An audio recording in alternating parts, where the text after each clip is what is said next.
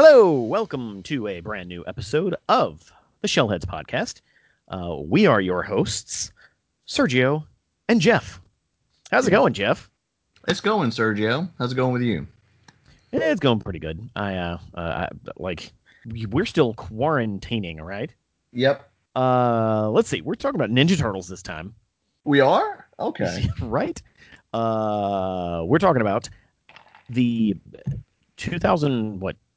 Yeah, the 2012 Nickelodeon television show entitled Teenage Mutant Ninja Turtles, as opposed Obviously. to how the other shows are titled.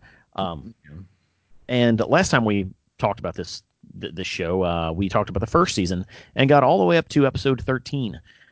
This episode, we are picking up directly where we left off, starting in the middle of season 1 and finishing it out with episode 26.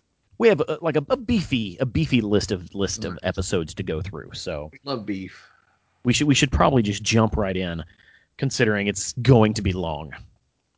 Yeah, but we don't have to, drown it out or we don't have to go into every single little detail. Oh, we won't. Yeah. Trust me, we won't. Yeah. As much as I love this show, I absolutely love this show. It's the best thing Nickelodeon could have done to the Turtles at the time. Yes. There is a lot of stuff in this back half of the season that may not deserve to really be chatted about that much. No? Or I don't know. Disagree? I mean, I didn't really feel like there was a whole lot of filler, to be honest. I didn't really watch it as much like when it aired, so I just kind of waited for home video stuff.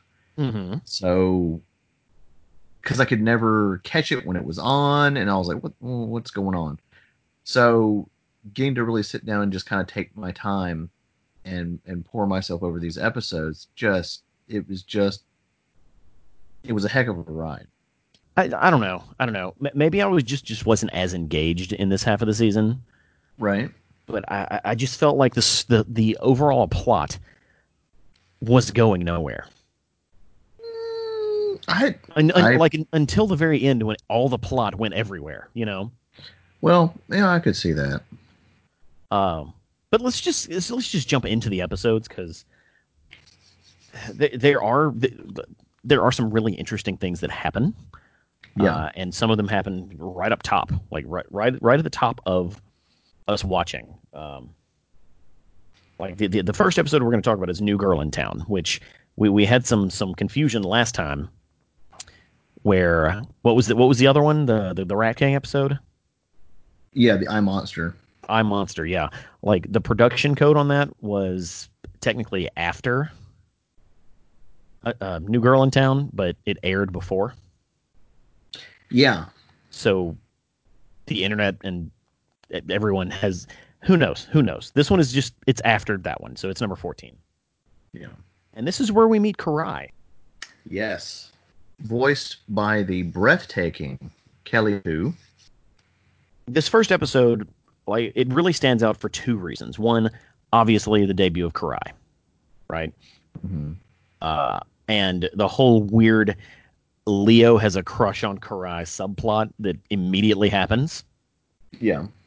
Which is an aspect of this series that I definitely want to talk about. Not yet, but as we wrap up the episode, I want to bring that up again. Yeah. It also stands out because Leo abandons the other three because he's like, if y'all don't want to be led by me, fine, go do your own thing. See how hard it is, right? Yeah.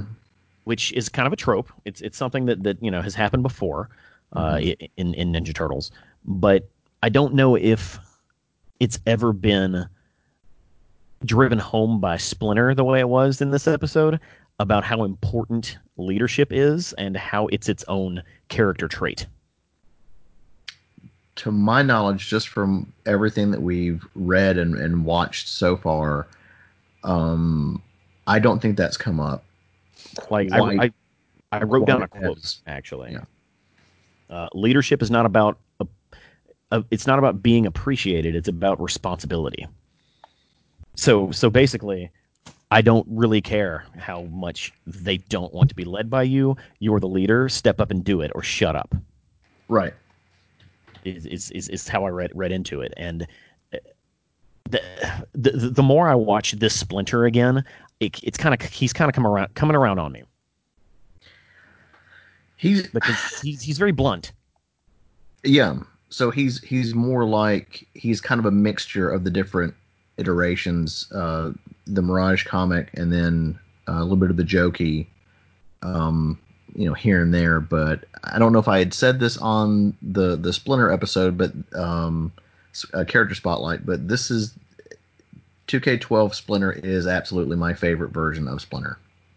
I remember you saying that. And I remember being very down on this version.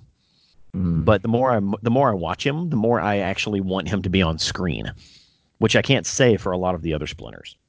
Yeah, like there's some like nice dry humor that comes through, and I was like, oh, this is good. I found myself laughing out loud. I was just so happy. Yeah. Let's see. Of course, Raphael realizing that leading is hard. The end of the episode is pretty predictable. You know exactly how it's going to end. Yeah. Probably one of my favorite parts of the episode is when Mikey learns about poop. They know we're living down here, right? No, they don't. They don't know we're living down here. Yeah. Yeah. Yeah, like I don't want to go into the individual story beats of every single episode. Right. Well, a little bit here and there. If there's anything that stood out specifically to you, absolutely call it out. I mean, I had that in my notes. Mikey learns the truth about the sewer. Yeah. And like the joke was tied to like a fertilizer joke. Yeah. Because that's what Snakeweed had kidnapped all these humans and was basically incubating them to turn them into fertilizer for him. Mikey gets knocked out. It's just a little bit too much for Raph, and of course, everything comes back around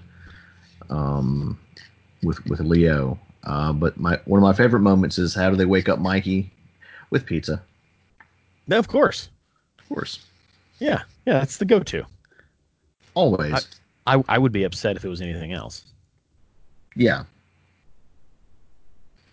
But that's pretty much the highlights of that episode. Like Karai, or Leo immediately being very intrigued by Karai, is the second time this has happened with a turtle. Yeah. Like, as it's very well documented in the series that Donatello has a crush on April. Right. And as uncomfortable as that is, it's really charming. It is. And as the series goes on, each turtle meets a girl that they have a crush on. Like I can't remember which one was which, but when Renette comes around, it was either Mikey or Raph. It was like, oh hey, and there was one other female character that shows up that I think Mona Lisa. Mona Lisa. Yeah, I think it was Mona Lisa that one of the two had a thing for. So yeah, like these characters are teenagers. It's literally in the name of the show.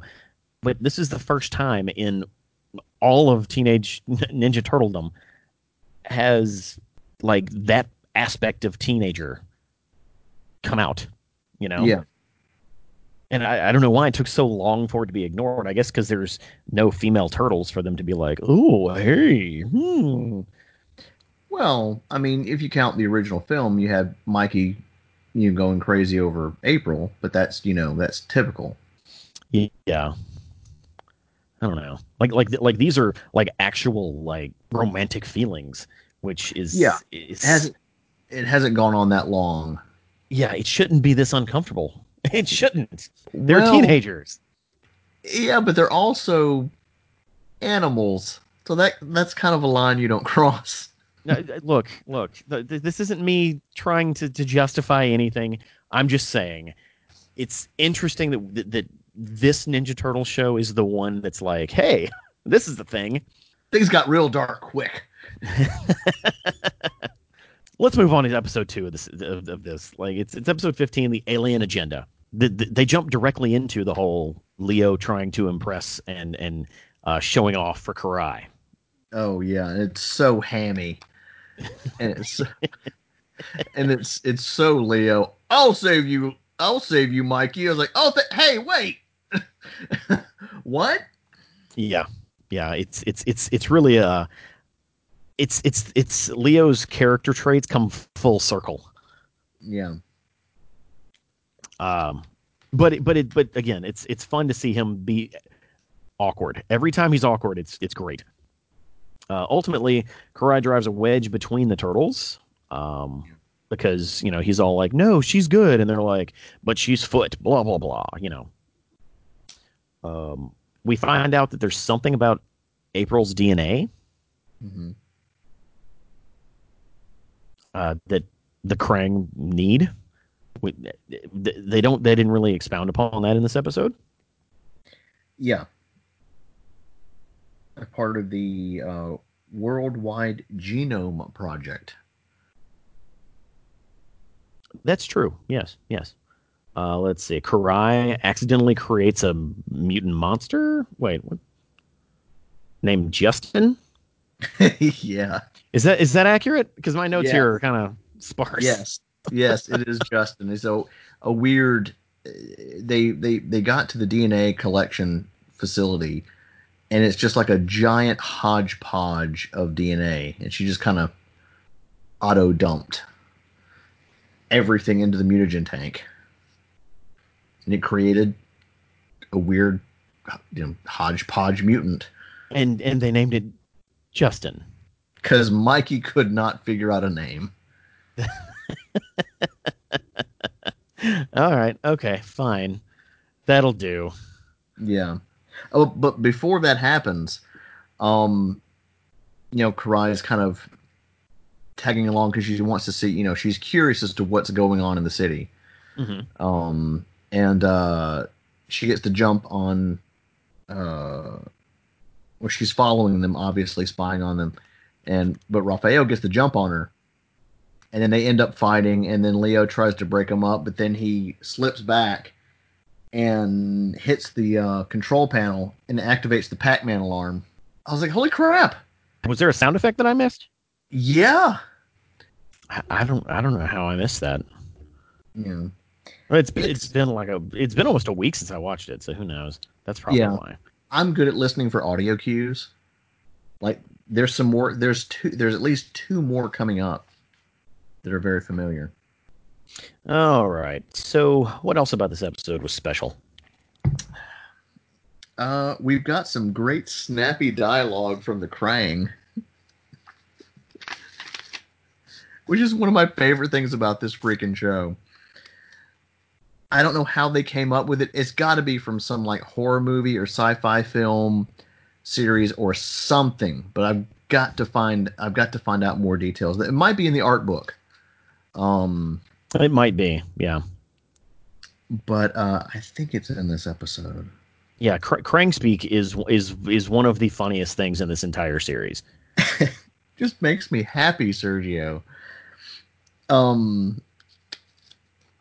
I'm pretty sure it's this episode because I have sticky notes. But when they go into the ones who are not authorized by the authority of Krang to exist in this place will now be destroyed by the Krang in this place. Like, wait, what? Do they always talk that way? You're like, yes. Yeah. Oh yeah, and it's like they're getting kind of overwhelmed by the turtles and Karai kicking their butts, and then they bring in a backup cannon, and it's like Krang is now arriving to provide the help that has been requested by Krang. Oh man. And like I know it's not the friendly Utroms that we all know, like in 2K3 and in the Mirage comics, but it's more based off of how kind of terrifying they looked in the first issues of the comics. And I kind of dig that. Like, they might be my favorite versions. I'm going to say they are. That's it. Okay. Yeah, and you know what? I can ride with that. Yeah. I like that there's you can't really tell if the Krang are a hive mind or if they are just a bunch of individuals with the same name. Yeah. Like So that's one kind of cool. big alien race known as Krang. Yeah. But I think the most important thing we get out of this episode is the Foot learning that the Krang are a thing. Yeah. Yeah, which turns out to be a pretty big deal. Yes. Very big deal. Uh, let's move on to the Pulverizer because I really like the Pulverizer episode Yeah. Okay. because it's We have stupid. it is stupid. We have a nugget. Okay. I mean, because I'm always curious about voice actors and stuff. I'm like that. It's like that voice sounds so familiar. First, I thought it was, um, see, now I can't think of his name. I thought it was Josh Keaton who voiced Spectacular Spider-Man, but I'm like, it was kind of close. But turns out it's Roger Craig Smith, aka the voice of Sonic for Sega since 2010. Doing the Pulverizer? Yeah, Cool. So I guess we should explain who the Pulverizer is.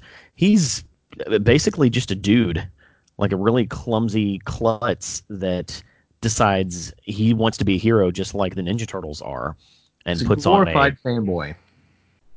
oh yes yeah he because he cosplays as a Ninja Turtle and then tries to fight the Foot and having absolutely no skill it doesn't go well. Not at all. And he shows up at a time when the turtles are fighting the Foot, and the turtles are like, "Who is this guy? What are you doing? Stop it!" And ultimately, Donatello's like, "Fine, if you're gonna do this, let me at least give you some pointers so you don't completely get just trounced." Yeah. And there's a nice, adorable montage of him just failing spectacularly at getting trained. Hmm. Uh, I'll, in my notes here, I have this episode is all over the place All over the place. because it is like it goes from Baxter building Fish Face's robot limbs to like needing a Baxter, Krang power cell. Like, do I Baxter building. do I? Baxter building from Fantastic Four. Shut up. Well, it is. Yes, it's like Baxter, comma building Fish Face's skeleton thing. Oh yeah, yeah. He's robot chicken legs. Yeah, yeah. Which I still don't understand the Fish Face character at all, Yeah, like whatsoever. It is the most inconvenient way to make a villain who is also extremely susceptible to just dying immediately. yeah. Yeah, I don't get it. I don't. I guess I don't know. I don't get it. The Pulverizer comes back later, and in my opinion, Let's not is spoil in it. Let's not spoil it, but we'll get to no, that. I'm not going to spoil it, but he comes Okay. back later in what I'm going to say is probably my favorite episode of the season. Hmm. But we'll get to that when we get to that episode. Is there anything about the first Pulverizer episode that really like draws you out? Well, we got the first. Didn't we get the first look at the Shell Razor? That is correct. The Shell Razor was in this episode. Giant, freaking massive, a tank subway car thing. Like Yeah, the term roadhog doesn't seem to be big enough, or the word roadhog doesn't seem to be a big enough word because there are literally scenes where it's the only thing on the road. yeah, yeah, yeah. You know how I feel about Ninja Turtle vehicles, Yeah, so I don't want to. I'm not gonna like poo poo on it that much, but I think it's well, pretty great. This might be my favorite version of the turtle van. um, like it was cool that it could go from a train to a car, Yeah, a but giant that monster truck of a car. yeah, but that's about all. Other than that, it's just a way for them to get around, you know. And if you notice in this episode, they needed a power cell to power it, Yeah, but that power cell was destroyed or no, it got lost and they didn't replace it, but somehow they were able to power the car the rest of the season. Yeah, with no explanation. That's No kind of been bugging me. explanation. Been bugging Yeah. me. Yeah. Again, kids show. Doesn't have to be explained. It just wasn't explained. Yeah. Then let's just go ahead and jump to TCRI. So turtles are searching for a power cell. They visit Leatherhead. They need Leatherhead's help. And of course, he goes crazy and berserk, grabs Donnie's noggin like he always does. And they got to figure out how to get in the TCRI building. So they basically use April to do a kind of a Trojan horse thing, delivers a package into the elevator, runs, or tries to get away. They try to stop her, but she gets away anyway. Mm-hmm. And you find out that it's freaking Leatherhead. Yeah, yeah. Just goes berserk. They literally do that 2 times this season. Yeah. They've got a portal machine, very much like a transmat, which they are trying to, that's what the power cell is for, to power the machine to open a portal to Dimension X. Yes. And what comes through? A giant freaking rock soldier who's General Trag. Do they actually say his name, though? Yes, because when Leatherhead works his way up there, and that elevator fight is quite nice. Dope. That was very dope. It was the probably the best thing in that episode. Because Leatherhead sees him and he knows who it is, and he screams out his name. Leatherhead screams Trag? Yeah. Really? I don't recall hearing that. Mm-hmm. Okay. What other nuggets do we have from this episode, Jeff? Probably one of the. There's a big nugget, but I'll get to that in a minute. But like, was one of the saddest things when you see Leatherhead taking Trag back through the portal. Yeah. I was like, oh man, just come on, because we love Leatherhead. I don't. Yeah, you do. No, I don't. You like him. No. He's fine. And later on, you kind of see all the turtles, in the lair, kind of reflecting on what's going on. And then you see Mikey watching TV, and I look over like, oh snap, he's watching Ultraman. It's like, yes, or something very similar to Ultraman, because licensing rights. And of course, we find out that the Krang are after April, still, because she's special. She's quote unquote special. And Mikey grabbed a USB, like a jump drive, which comes into play later. Yeah, I think that might be it. There was one callback that I think you might have missed. At the beginning of the episode, when they were sneaking into TCRI, April used a yo-yo to do the same like around the world attack. Yes, that Mikey did in what was it? Secret of the Ooze. Yeah, I feel bad for myself. You got me on that one. My first thought was Jeff's going to catch that. Well, Having recently watched the TCRI episode in 2K3, yeah, like this one's fine. It just doesn't doesn't carry the same weight. I feel like they tried to shove too much stuff in it. That's possible. Because what was it? It was a 2-parter originally. Yeah, I think so. Yeah. Yeah, it was really nice seeing like a rock soldier because it was huge. Hadn't really seen one of those since the original cartoon. And all the combat with it was really good. It was very, very good. Michelangelo battering ram was one of my favorite moments after they got captured and put in this container. Yeah, that was a fun sequence. Let's go ahead and jump to Cockroach Terminator, an episode that I really, really liked. I really like this one as much as I hate cockroaches. I don't know of anybody that likes them. Well, that's true. They're not a popular animal. Let's see. Okay, Donatello sends a cockroach with a spy headset on into the Krang. Is it the Krang headquarters? Yeah. Or was it the Foot headquarters? No, it's Krang. Okay. So obviously, if you put a uh, a camera on a cockroach, it's going to get mutated. Of course. Of course. Like that's why are you even telling this story unless he does get mutated? So it happens. Um, Obviously, Raph is extremely scared of cockroaches. Which is weird because they live in a sewer, so there's like scads of them everywhere. Yeah, especially in New York. I mean, literally, I mean, especially from watching freaking Hellboy. He lifts up that manhole cover and the whole thing is coated. Oh yeah, yeah. I mean, just ugh.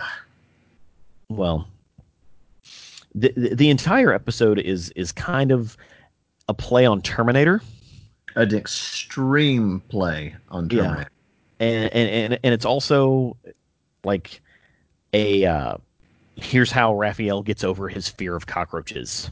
Yeah, And like the more I look at it, or the more I think about it, it's really not good.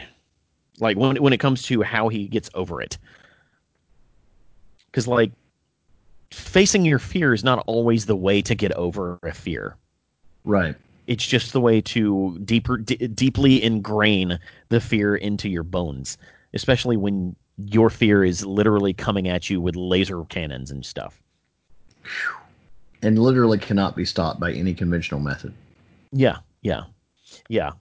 Like I really enjoyed the episode because of how much I love Terminator I do too. and how much I love Raphael and seeing character growth in Raphael. Um, Yeah. I don't really think it does much of anything for the overall story. Mm-hmm. I think can we take a moment and just notice how much Sean Astin freaking shines in this episode? Oh, as Raphael? Yeah, like Oh, yes. he's so freaking good. Sean Astin is very good as Raphael. Like Yeah. that is like no secret. He's really good as Raphael. Mm-hmm. Um, but there's a whole subplot where the Krang are trying to get a diamond so they could drill to the Earth's core. Mm-hmm. Like and maybe that's why. Again, I keep trying to understand why the back half of the season didn't do much for me, and I think it's because all of the nuggets of overarching story or overarching story were so spread apart and didn't seem to really be adding up to anything Mm-hmm. until at the end when suddenly everything works. You know, Right. like why did they have to include the drill to the center of the earth plot in this episode? Yeah. It didn't seem necessary. There was literally a Terminator cockroach. I don't know. I don't know. I don't. Maybe I'm looking too deep into it, or I'm being too critical, or not critical enough, or I don't know. Well, no. I mean, this could be considered as somewhat of a filler episode, Oh yeah, yeah, yeah. but it's a fun filler. Oh yeah. All the episodes are fun. Yeah. We get, and one thing that just is a continuing dynamic through the series that I love is the brotherly antics, especially between Mikey and Raph. Yep. Like it's delightful. We saw it in some of the issues of Mirage, not a whole lot, but I love that they play that up way more. So the center of it is family, and it's I think it's more present than probably any other iteration. Um, I'll give you that. That yeah. yeah. I agree. I'm just going to go ahead and talk about this, and I don't because I can't remember which episode it went with, but I had to rewind this 5 or 6 times, and I just couldn't stop laughing because you can kind of overhear what they're saying. It was like, Krang has been on the diet known as gluten free. Krang has already lost 13 Krang units of weight. What? Okay. Let's move on to Baxter's Gambit. This episode is pure filler.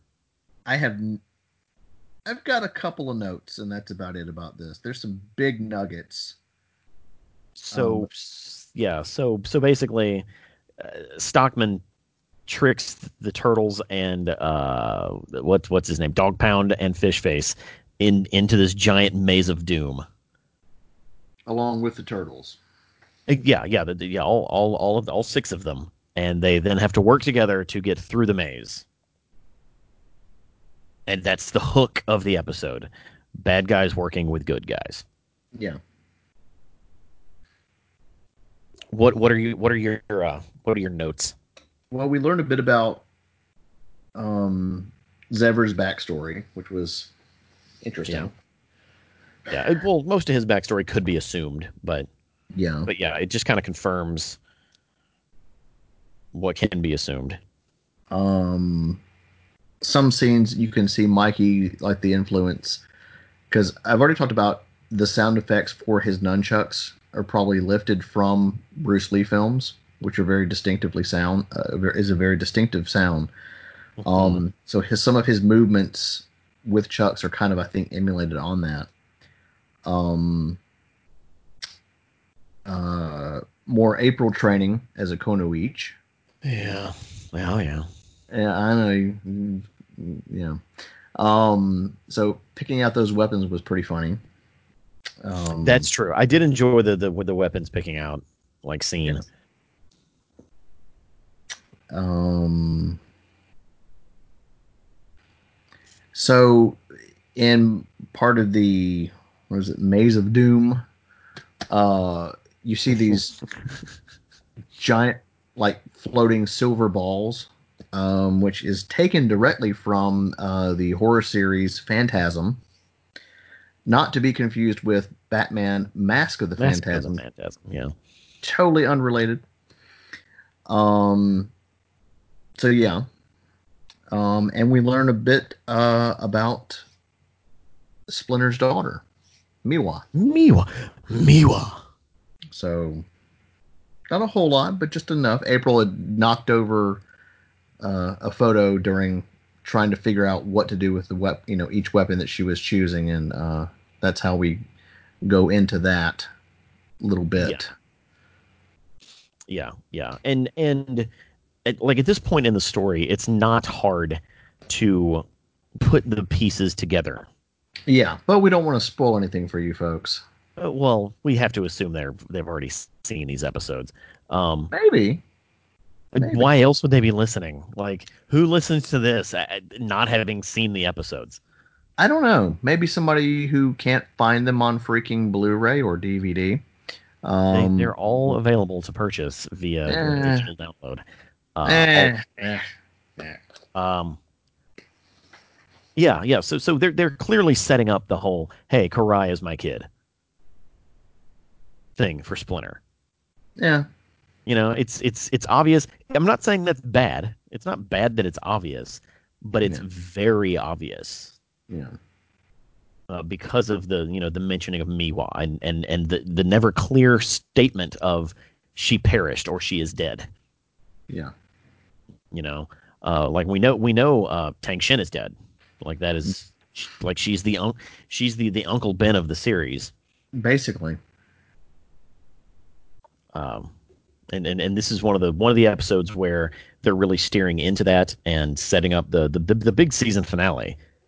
yeah, However, all of that could have been in another episode because this is a full on filler episode. yeah, With the characters in the Maze of Doom are all of. I really like that everything was the blank of Doom, yeah. and that was the joke. You got anything else for Baxter's Gambit? No, just like on the DVD, the when you highlight the episode, it's just Baxter standing up on that floating platform that says "Doom" behind him. It's pretty funny.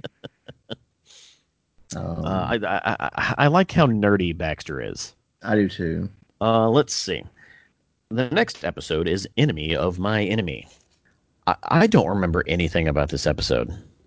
Like I have notes. Like I'm gonna read them, but Oh, this is a good one. was it? Yeah, Okay, from here it shows like Krang. What I wrote was Krang's mobilizing to take over the planet. Turtles end up working with Karai because of the Krang threat. Shredder shows up, and Leo learns Karai is Shredder's daughter. Yeah. That's the quick Cliff Note version. Yeah, that's all I wrote down was the quick Cliff Note version of most of this stuff. And the reason it's called The Enemy of My Enemy is because the Turtles work with Karai. Like they make a conscious effort. Hey, this is bigger than our petty little rivalry. The world might come to an end. Yeah.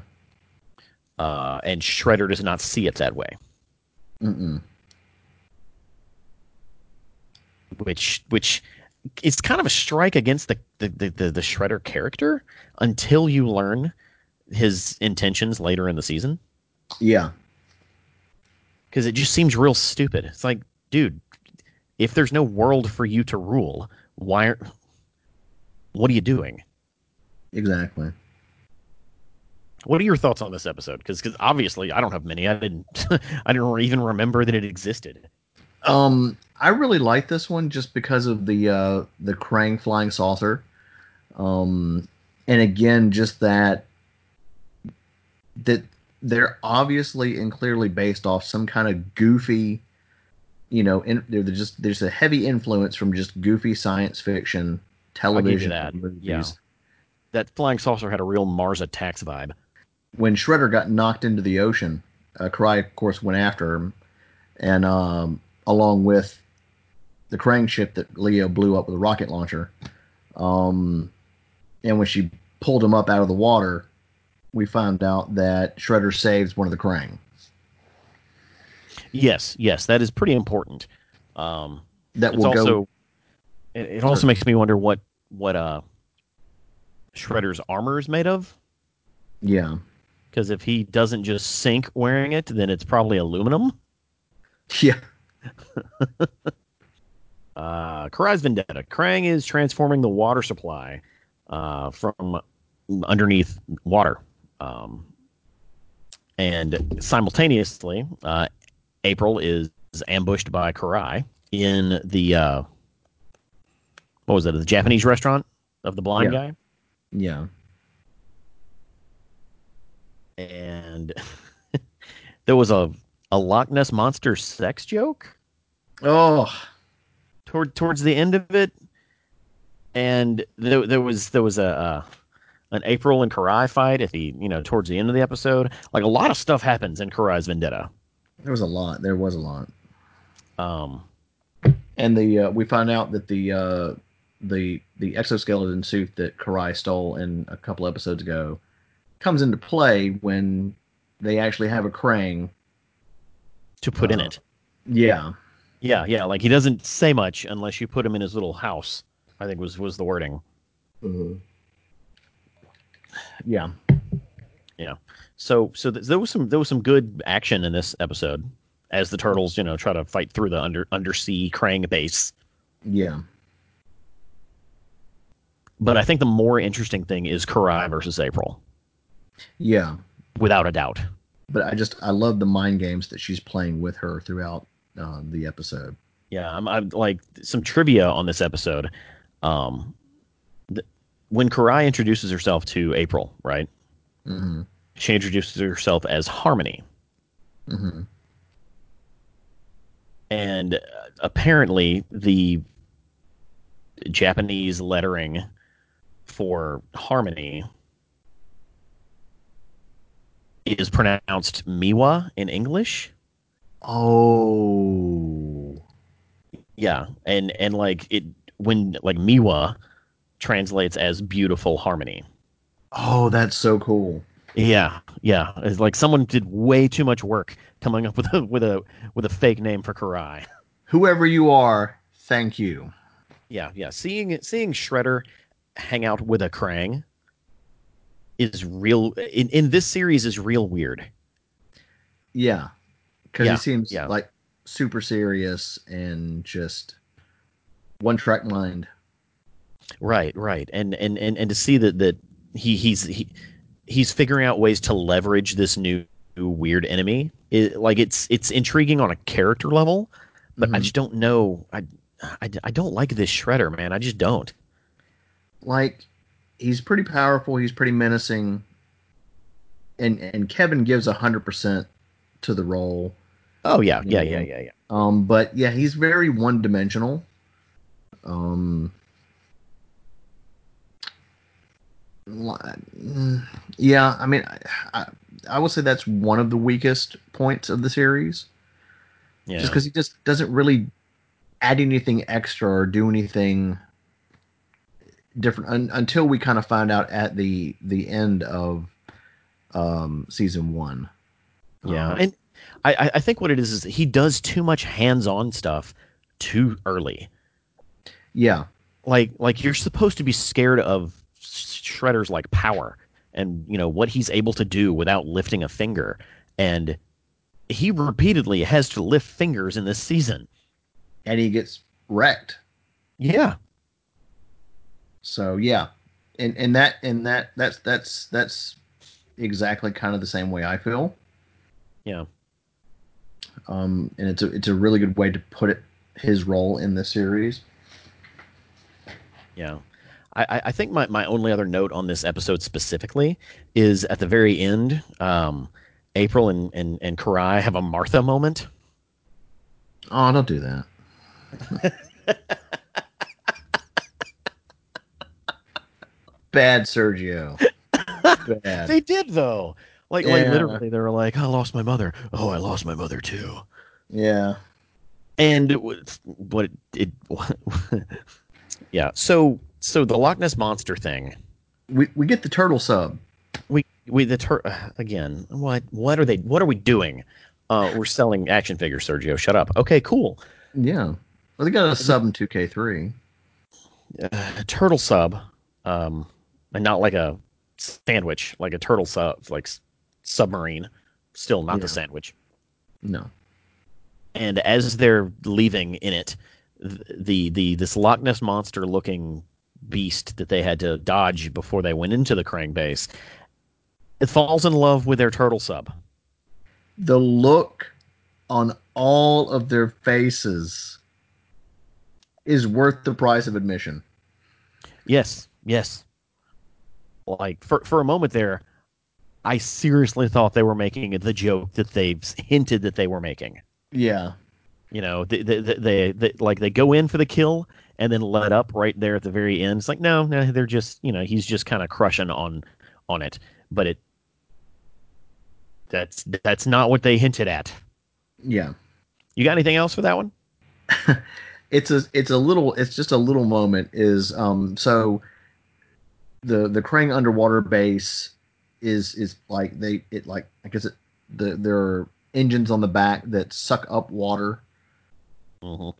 and Donnie goes down and takes the sub down, and it's just like when anybody is playing a crane game, his tongue does a thing like it's like goes to the left, and he's like, let me get a rock, scoop it up, put it in the tank, put it in the engine, and that'll clog it up. Just I love that little, again, the little attention to detail, Hmm. which is fun. Like, let me focus here. I think sticking my tongue out is going to make me focus better and pick up this rock. Like Michael And Jordan. yeah, it totally worked. Well, good because the next episode is probably my favorite, Okay, and that is the Pulverizer returns. he's back. Yeah, yeah, and it's not my favorite because it's the best. It's my favorite because it's the most like real. They got really like yeah, like you said, it's dramatic. It's Like dramatic. It's disturbing in a way. yeah, it kind of gutted me. Um, Yeah. there's a lot of weight to it. Um, there's a great moment, and there are a lot of parts of this episode that I really like. But in the beginning, the turtles are fighting the foot, and Mikey makes a reference is like, oh, it's like we cleared a video game on easy, and then Leo goes into this whole rant saying with them and saying, Master Splinter, says, real combat is not like a video game, and then here comes Donnie, and he's like, "Oh, coins!" Just starts, I caught that one. and then you I laughed hear so hard at that. so good, It's and such a quick throwaway line that if you're not paying attention, you will not catch. The timing was just perfect on it. it was. All right, let's dive into the weeds on this one because I do want to spend a moment on the pulverizer returns. Yeah. It's the pulverizer from the previous episode called the pulverizer is back, and this time he has weaseled his way into the Foot Clan. And at first he thinks he's doing a good thing because the Foot Clan is fighting the Krang. Mhm. And then the turtles are like, no, the Foot Clan's they're bad guys. You shouldn't be doing that. And he's like, okay, well, since I'm here, can I be a spy? And the turtles reluctantly say, I guess so. And let him do the basically let him throw himself into the fire Yeah. of the Foot Clan, who are very clear and even tell him that they're going to do experiments on him, that he is going to be cannon fodder. Yeah. I think the phrase cannon fodder is even used in the episode. It is. Yeah. As Donatello explains to him with diagrams. With diagrams, yeah. And ultimately what happens is, the pulverizer wants to be a superhero. He wants to be a mutant. He wants to have powers and be able to do good. And he gets mutated, but not into something that is useful. The Foot Clan don't have a stable version of mutagen. They're just trying to figure it out. And he turns into what is essentially what's it called? Mutagen Man? Eventually. Well, no. I mean, originally the character of Mutagen Man was that like amoeba like looking human thing, right? Yeah. I still have that toy somewhere. Yeah, it was, like you could fill him with water and like It body had all parts these would like little float around in it. floaty like junk in there. I think like a little baby turtle was in there. I'm like, "Aw, Yeah. why are you in there?" Yeah, like Mutagen Man was in the original cartoon, Yeah. and actually was named Seymour Guts, which is Yeah. real stupid. I In love this it though. I love in it though. It's a great, disgusting looking toy.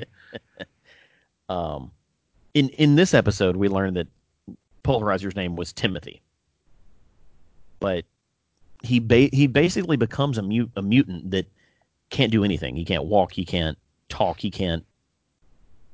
He's just a blob of human parts Of that his own free will. Like of his Donnie own tried to free stop will. him several times, but he's just not very bright.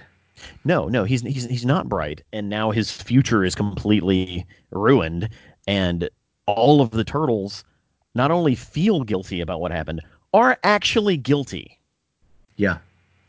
Like they at no point like this should have stopped the previous episode. Like Donatello should have never trained him. They should have found a way to keep him grounded, distract him doing other stuff that was not hero work. Like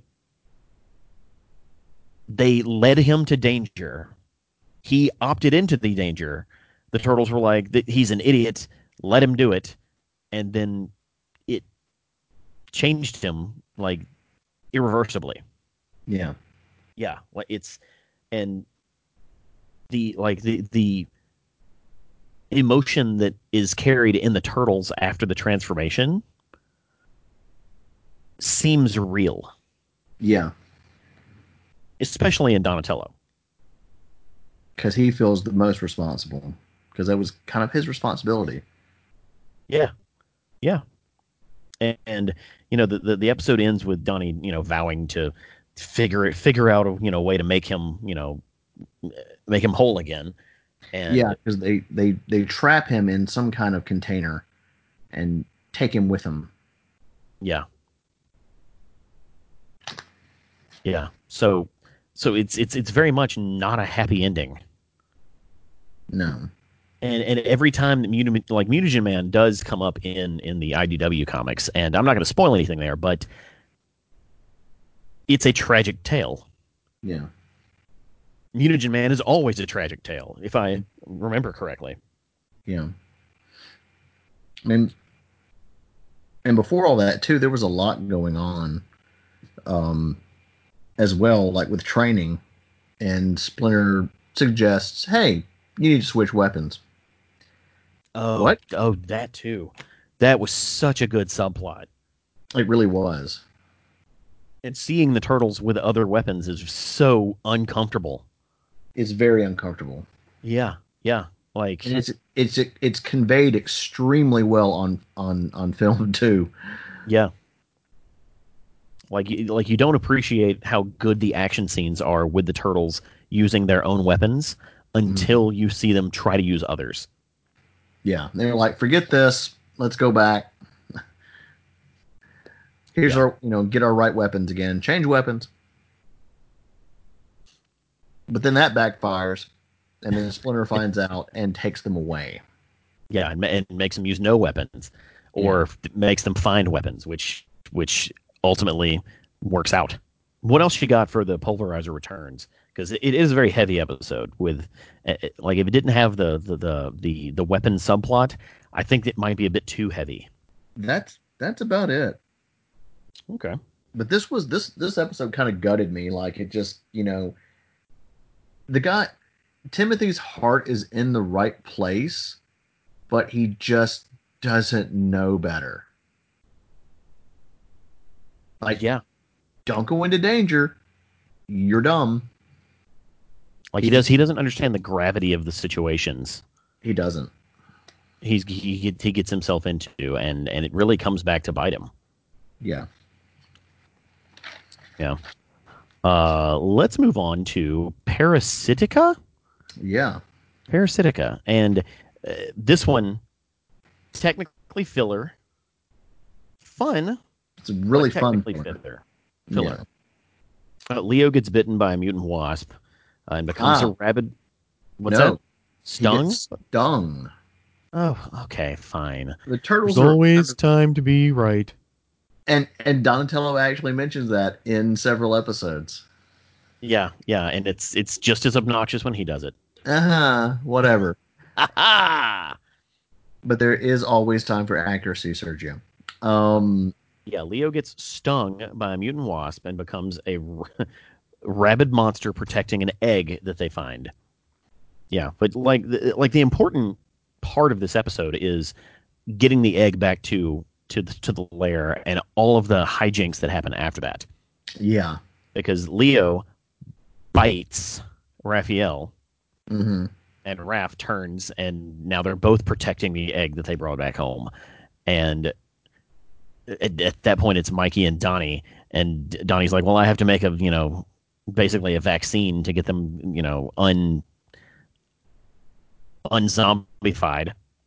Yeah. And before he can complete the vaccine, he gets bitten as well.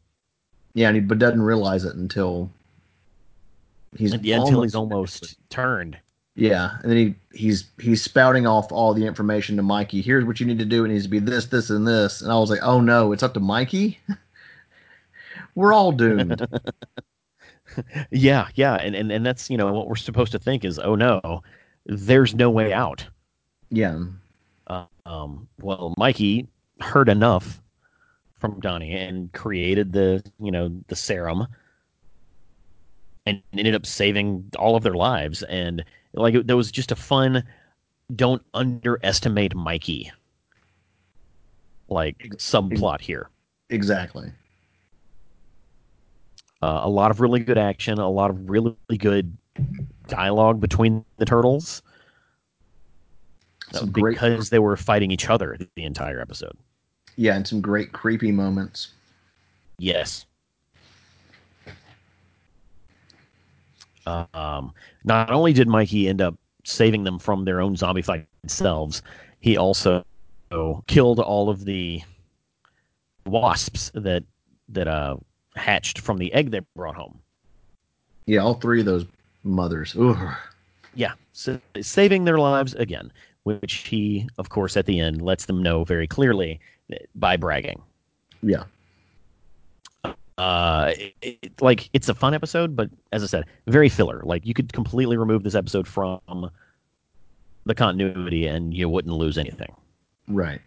Let's see, episode 24. We're really getting to the big grand finale. Yeah. Episode 24 is Operation Breakout. April seems to get a secret message from her dad.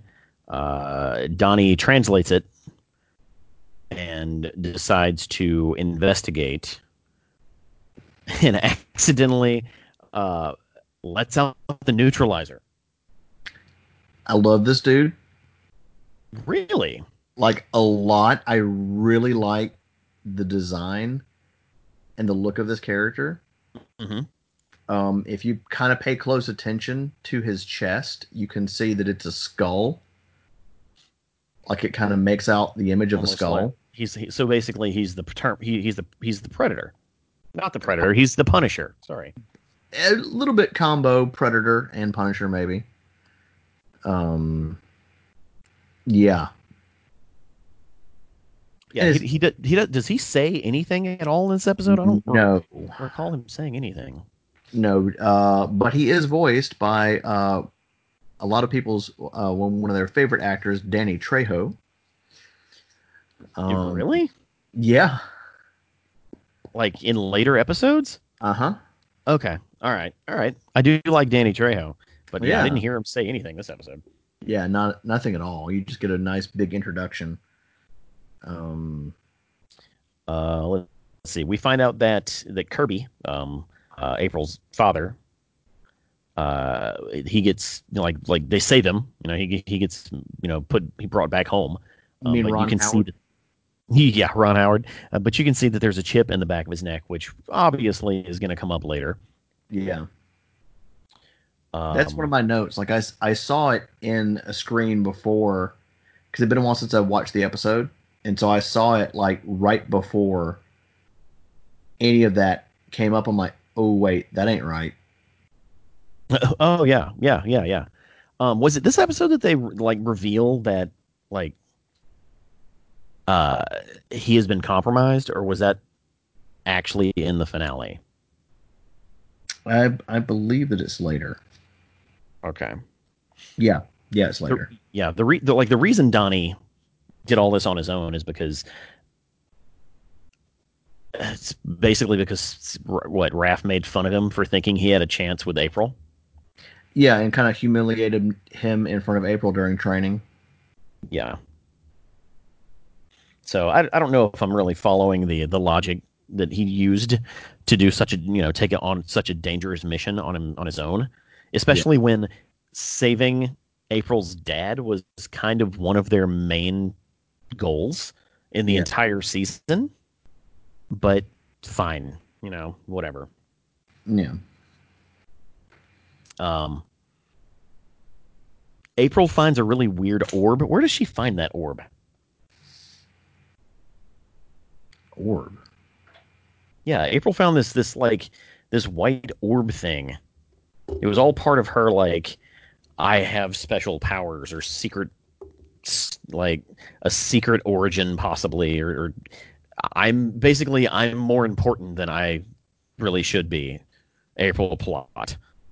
I'm going to skip that part. Okay, okay. Going over all these episodes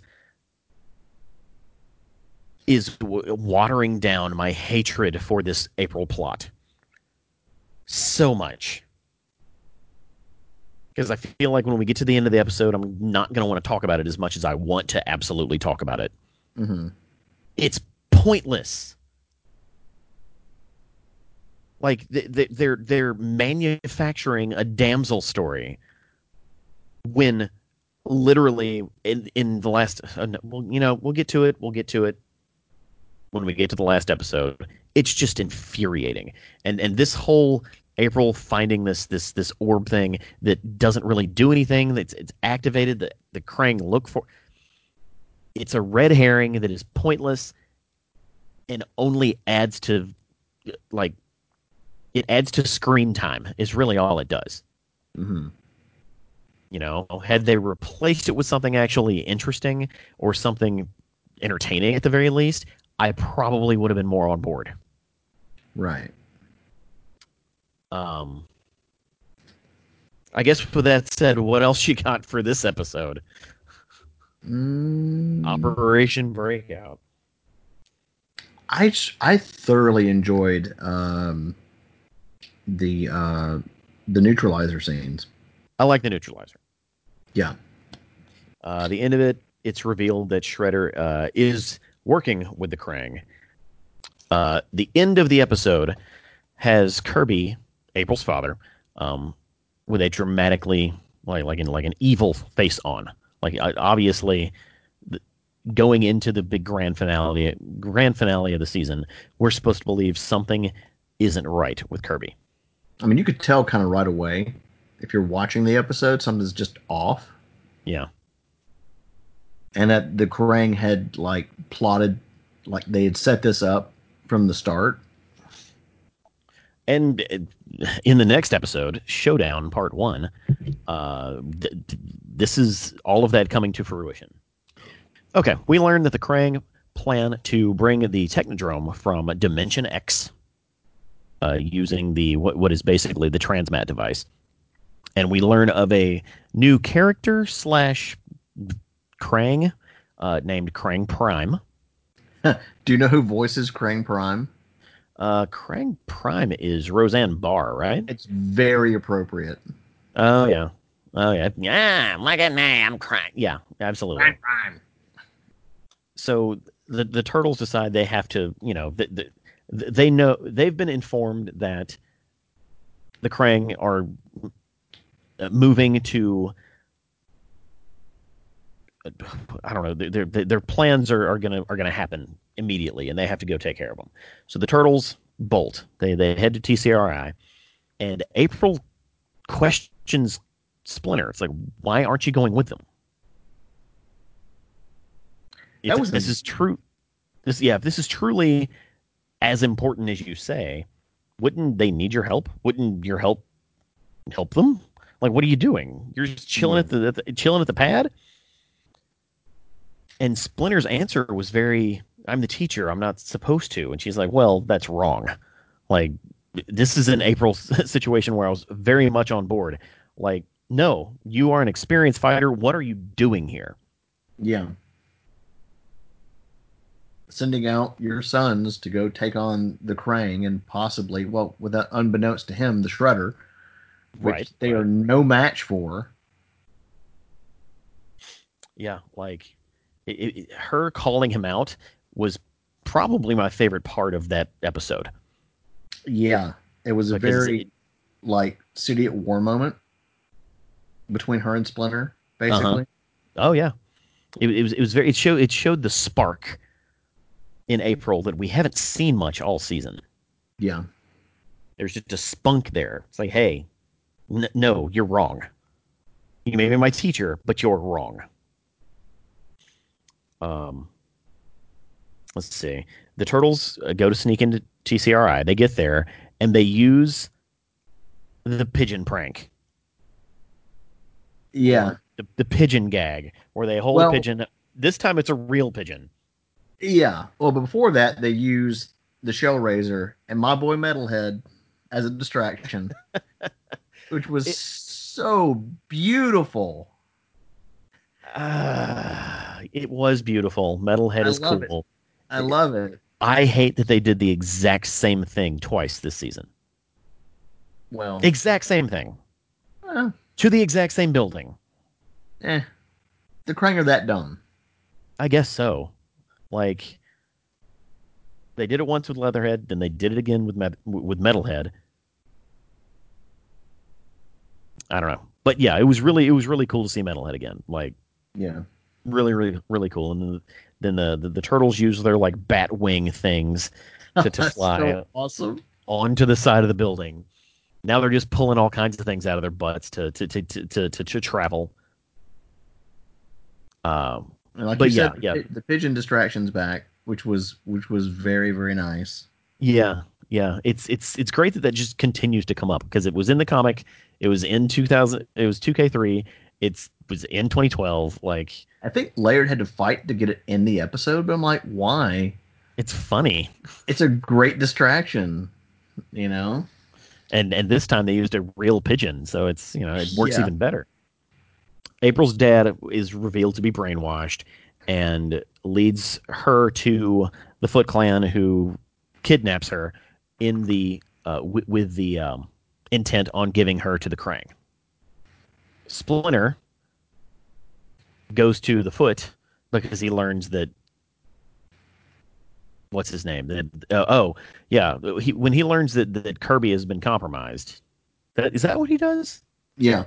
Yeah, he learns that Kirby's been compromised and then goes to save April at the Foot compound, which kind of leads into the big season finale fight between Splinter and Shredder. That's a beautiful lead up, too. Yes. Oh, dude. Yeah. I don't know if it was this episode or the next one, but Splinter arriving and basically dressing up like an Assassin's Creed character Like a freaking Jedi just or a taking everybody Jedi. out. Yeah. Oh, it was so effective. It was very satisfying because you don't get to see him do much. You really don't, not usually. Yeah. And him wearing that and the reveal to Shredder that, hey, I'm a rat, is it works. It works really well. Yeah.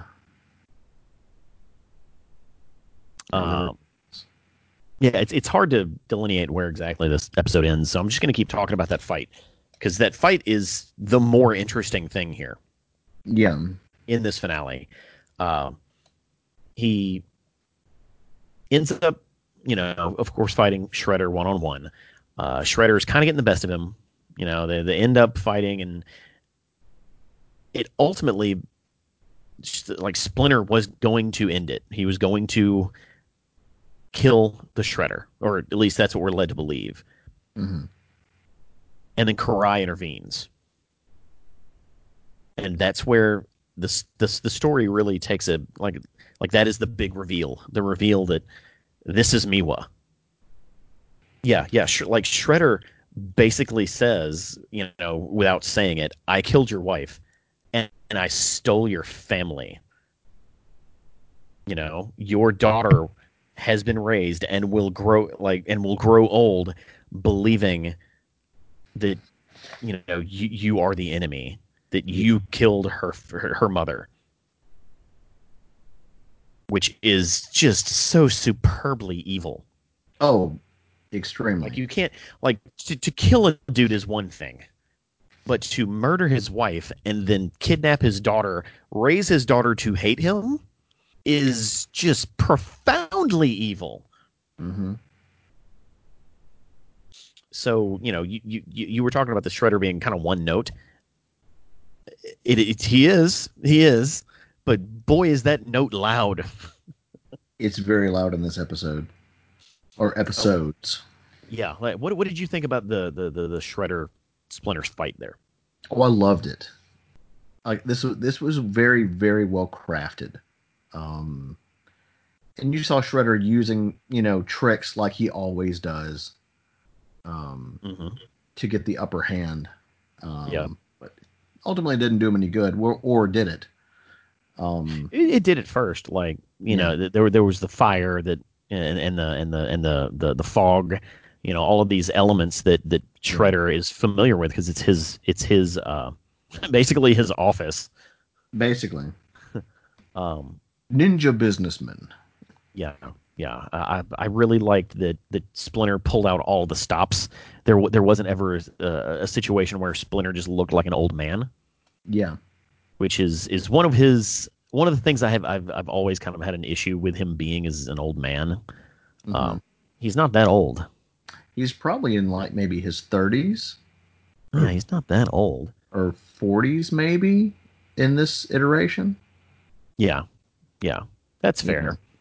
yeah. And like there was there's a shot where he bites through Shredder's claws. Ooh, with his rat teeth.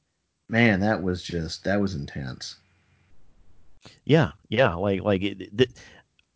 there's a whole nother plot happening in this episode, but I really don't care that much about what the turtles are doing. I mean, I do, but It's interesting, and they're fighting cleverly built Krang enemies and Krang weapons and Krang Prime, but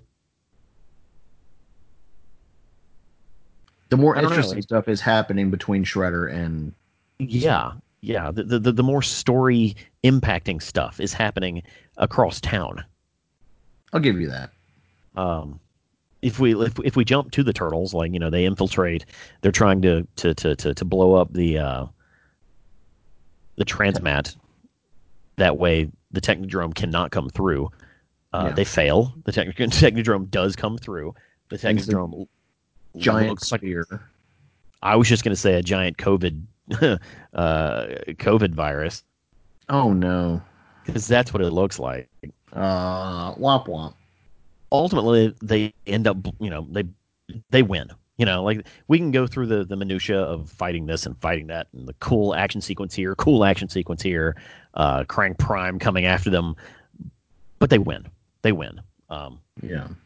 Probably the most important thing at the end is, again, a thing that they did 2 times. Leo is 100% ready to sacrifice himself for the greater good. Yeah. He did that twice in 2 episodes. Mm-hmm. Um, this being a children's television show, I don't think the watching it as an adult, I don't think it has the same gravity that you would expect that type of gesture to have. Mm-hmm. It was nice seeing them toy with that. Yeah. They got away with a lot. Yeah, And they use they cleverly use misdirection or Mikey for the jokes to pull away from all that other stuff, and so they're able to kind of blend it and craft it and put it all together really well, so they can sneak a lot of stuff in there yeah, without having to water it down um, for the audience, which is nice, is really nice to see. and you're right. Mikey is used to great effect in these 2 episodes. But it's not to annoyance. Like at first, No, you're kind of no, like no. you don't know what to make of Mikey in this new iteration because he's always the fall guy. He's always because everybody knows that he jokes around. So, but as the series goes on, you enjoy those moments. I think he has more personality than he's probably ever had. Um, Yeah, yeah, and like his personality and his character is the seasoning on this whole series. yeah, Without Mikey, there would be a serious hole in the character of these turtles. yeah. Like I got to give it to Greg Sipes for just going all out as Mikey. You could tell he was born to play this character. Yeah, probably the big climactic finish of this episode is a turtle dance party. Yes. Yes. What'd you think of the terrible turtle dance party? Well, by terrible, you mean terribly awesome because they were doing everything. The freaking robot with Metalhead and Donnie was like one of my favorite moments. Um, I think they'd do the Dougie at one point. Running When Man. I say terrible, I mean that none of the turtles can dance. None. No, None of them. no. I don't care. It's still great.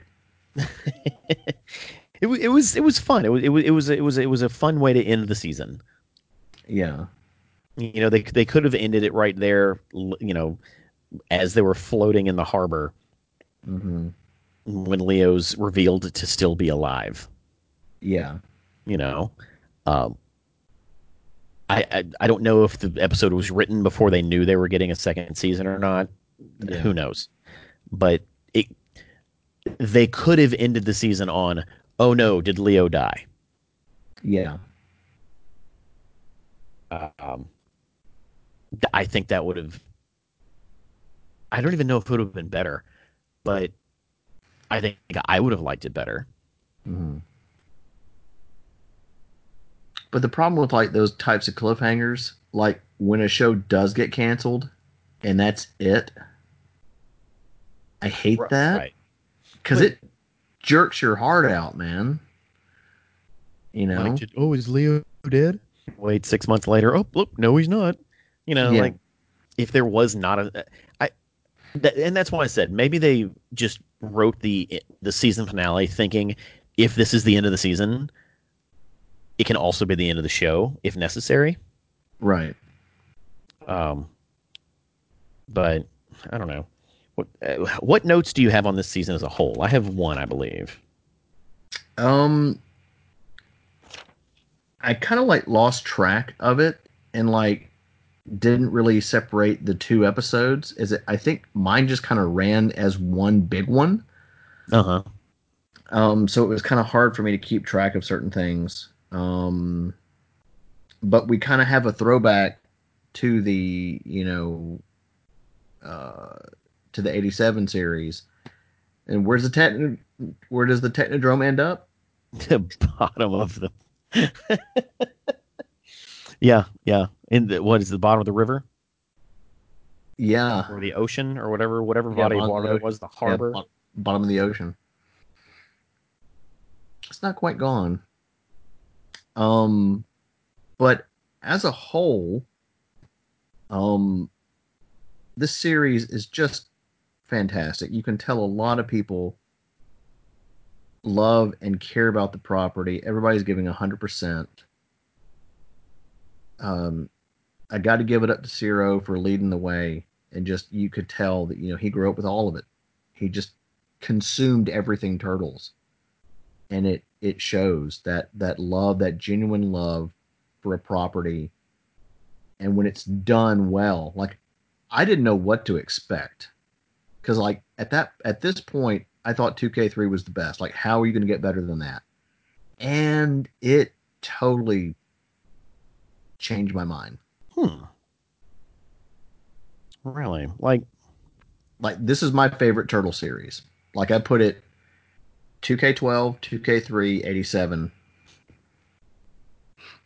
I I echo that sentiment a lot. Like Mm-hmm. ultimately, I think this is the the the best overall series.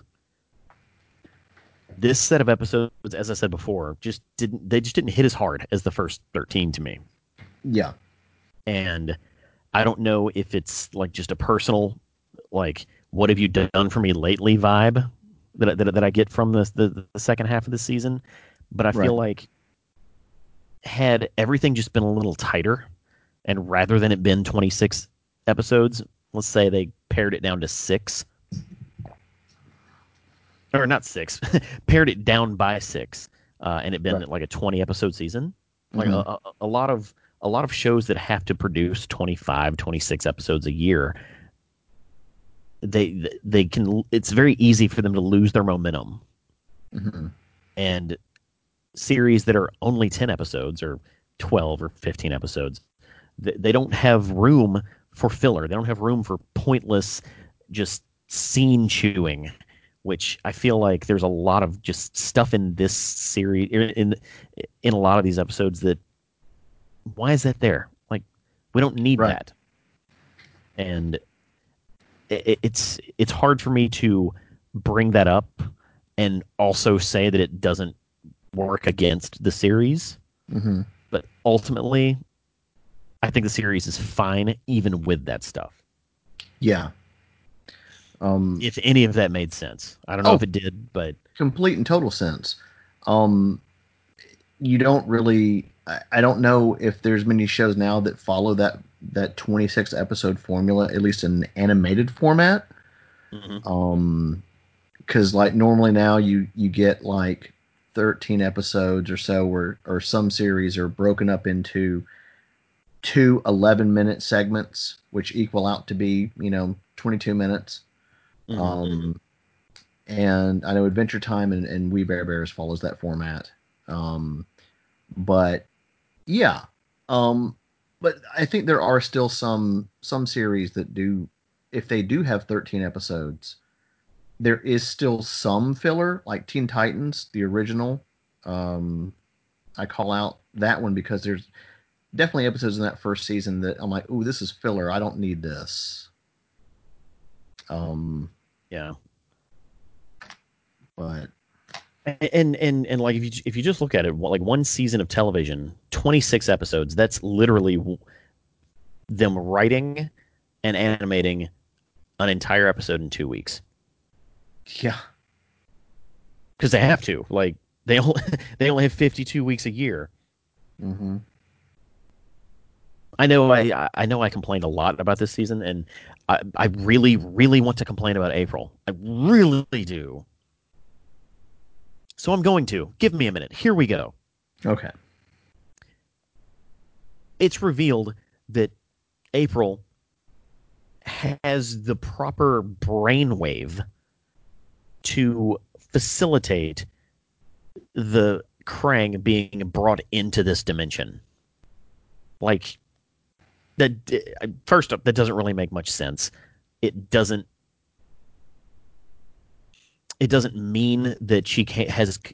Like basically, it's hinted that she has some sort of secret origin, or she has some sort of secret, like something happened to her. No, it's just she happens to have it. Like it's a roll of the dice. Oh, you're the one. You're Neo, and it doesn't make any sense in in this season. Like that entire subplot could be pulled out, and some other more believable like big final thing would have been probably better. hmm You know, like punt the whole Splinter Shredder stuff to season 2 and say something like, "Oh, the Krang need the mutagen that's in Splinter's body because it is mutagen prime. It's the first mutagen they made, and it was the only one that had the the right concoction to allow them to breathe on Earth. You know, like do something like that. Don't do this vague mysticism crap where uh, ultimately April has powers that are completely unexplained. Let April be April. She doesn't need to be a tool for the enemy to magically come to Earth. yeah. It's infuriating. What are your thoughts? I didn't go that deep into it. But I will say, like, the I don't think that, like we talked about how Shredder is like his character's not fleshed out well, and April's. I mean, we've had this discussion before where April's just not. They don't really know what to do with her, and she's not as interesting as she could be because there's a lot of Yeah, potential there. yeah. Um, uh, like I think we maybe both enjoy the IDW version. Um, I think you had problems with that too. No, Um, no, no, no. Her like that's probably my favorite version of her. yeah, Just because they're properly using her like her strengths and weaknesses. yeah, And I actually, if I think back to the episode we recorded, I think I said the original April in the cartoon was my favorite. But hmm like, April is a human female. Like pigeonholing her or shoehorning her into all these weird, over the top, like extraterrestrial plot points yeah, does not work to her strengths, and ultimately leaves her character in a tight spot that she shouldn't be in the first place. yeah. So Well, it's you make some very valid points. yeah, yeah. That's really the only part of the end of the season that just absolutely pissed me off. Can I say that on this show? I don't know. It Yeah, Can I say it pissed me off? Is yeah, that yeah, yeah, we'll say that. yeah. Otherwise, it's a solid first season. It lays the groundwork for a lot of stuff. It basically says everything is on the table. If we want to draw from the cartoons, we will. If we want to draw from the comics, we will. We've created these 4 turtle characters that very closely resemble how you remember who they are, but also take all 4 of them in directions that you've never seen before. I can't speak positively enough about it, and I feel like I don't. I just kind of take for granted how good this series is. Yeah, just all across the board, the voice acting, the writing, um, you know, just everything, because everybody's given their all. Yeah. And it's like, how do we wow? Basically, how do we wow and ignite the fandom after all this time? Like, how do we make it different but familiar at the same time?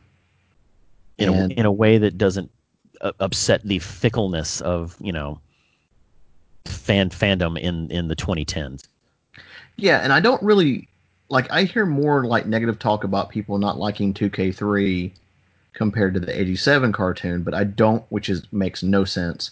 Um, but I don't really hear a lot of like negativity towards the Nick series as much. But then again, I guess I'm not digging into it, and I don't really care because I don't really care Because what they're people think. wrong. Yeah, I mean, I really don't care what people think, you know. And you and I disagree on a lot of things. But I think we both agree that when it's really well written, really well done, and it's just so good, that is a definitely a cause for celebration, which Yeah, is this show. absolutely, absolutely. And as hard as it is for me to look at this show and the 2K3 show as an outsider, Hmm. because obviously I'm very far away from being an outsider at this point. Um, Yeah, I can see this show being infinitely more digestible than the 2K3 show, yeah, it because kind of it's hits. I love 2K3, but it's so tied to what the Turtles used to be Hmm. that that it doesn't have the freedom to take the liberties that this one does. Yeah, Well, I think I've got everything off my chest. What about you, Jeff? yeah, I think that pretty much covers it. Mm. Well, Jeff, when this pandemic is over, or in the waning days of said pandemic, where can you be found? You can find me. I almost did a crying thing. You can find me in the place that is not this place, that is the podcast of the. In the zone of the warp. You can find me in the zone of the warp. As always, Sergio, you can find me at the Warp Zone Arcade. We're located in Crossgates, Brandon, Mississippi area. Um, we specialize in video game entertainment. If you hadn't gathered that already by the word arcade, um, uh, hundreds of games to play, retro, modern. We do tournaments, birthday parties, gatherings, and whatnot. Um, and please come out and support us. We love being here for the community. We love what we do. We love video games, and we'd love to see you when everything's all safe to go out there. I'll be as soon as you open up, I'm going to show up and cough on everything. Oh, good, good, good. And I'm kidding, obviously. I'll be there with disinfectant to hose you down. Well, here's the part where I usually plug Reality Breached. I'm not going to because we're running way long. Just visit realitybreach.com and also subscribe to Shellheads on any podcast platform you can find. Also follow us on both Facebook and Instagram. Um, what are we talking about next time? Ooh, I don't know. You know what? We're going to keep that a secret. One, Ooh, because I don't have it pulled up, and two, because it might change. Like, I'm in a mood, so I might move some stuff around. Who knows? okay. Mystery episode, folks. Feeling frisky. Yeah. So tune in next time. I'm Sergio. I am the Krang. And we are the heads of the shell. We are the ones that are putting on the podcast that is in your ears, known as the Podcast and Shellheads. Tune in next time.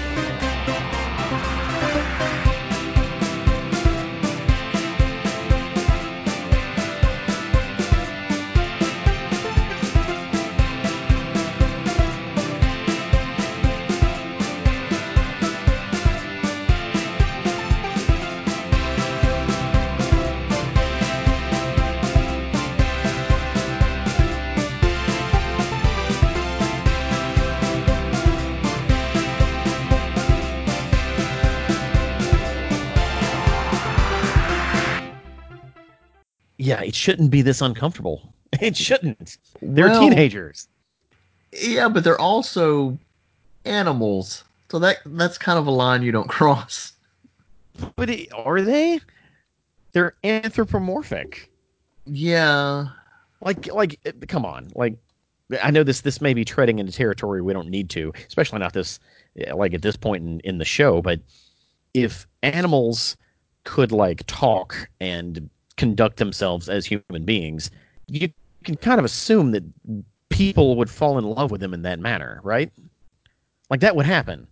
It would be something society would have to figure out whether or not that was okay. Whew. I'm not even justifying it. I'm just saying if there were talking animals, we'd have to deal with it because it would happen. I'm going to go ahead and say cut that whole argument out because that's extremely not the way we need to go with this. Why? Look. This isn't me trying to be. We might get a lot of hate mail for that one. Why? How am I wrong? All I'm saying is it would exist. If I say murder is a thing, and we as a society have decided that it's wrong, how is that different? Look. This isn't me trying to justify anything.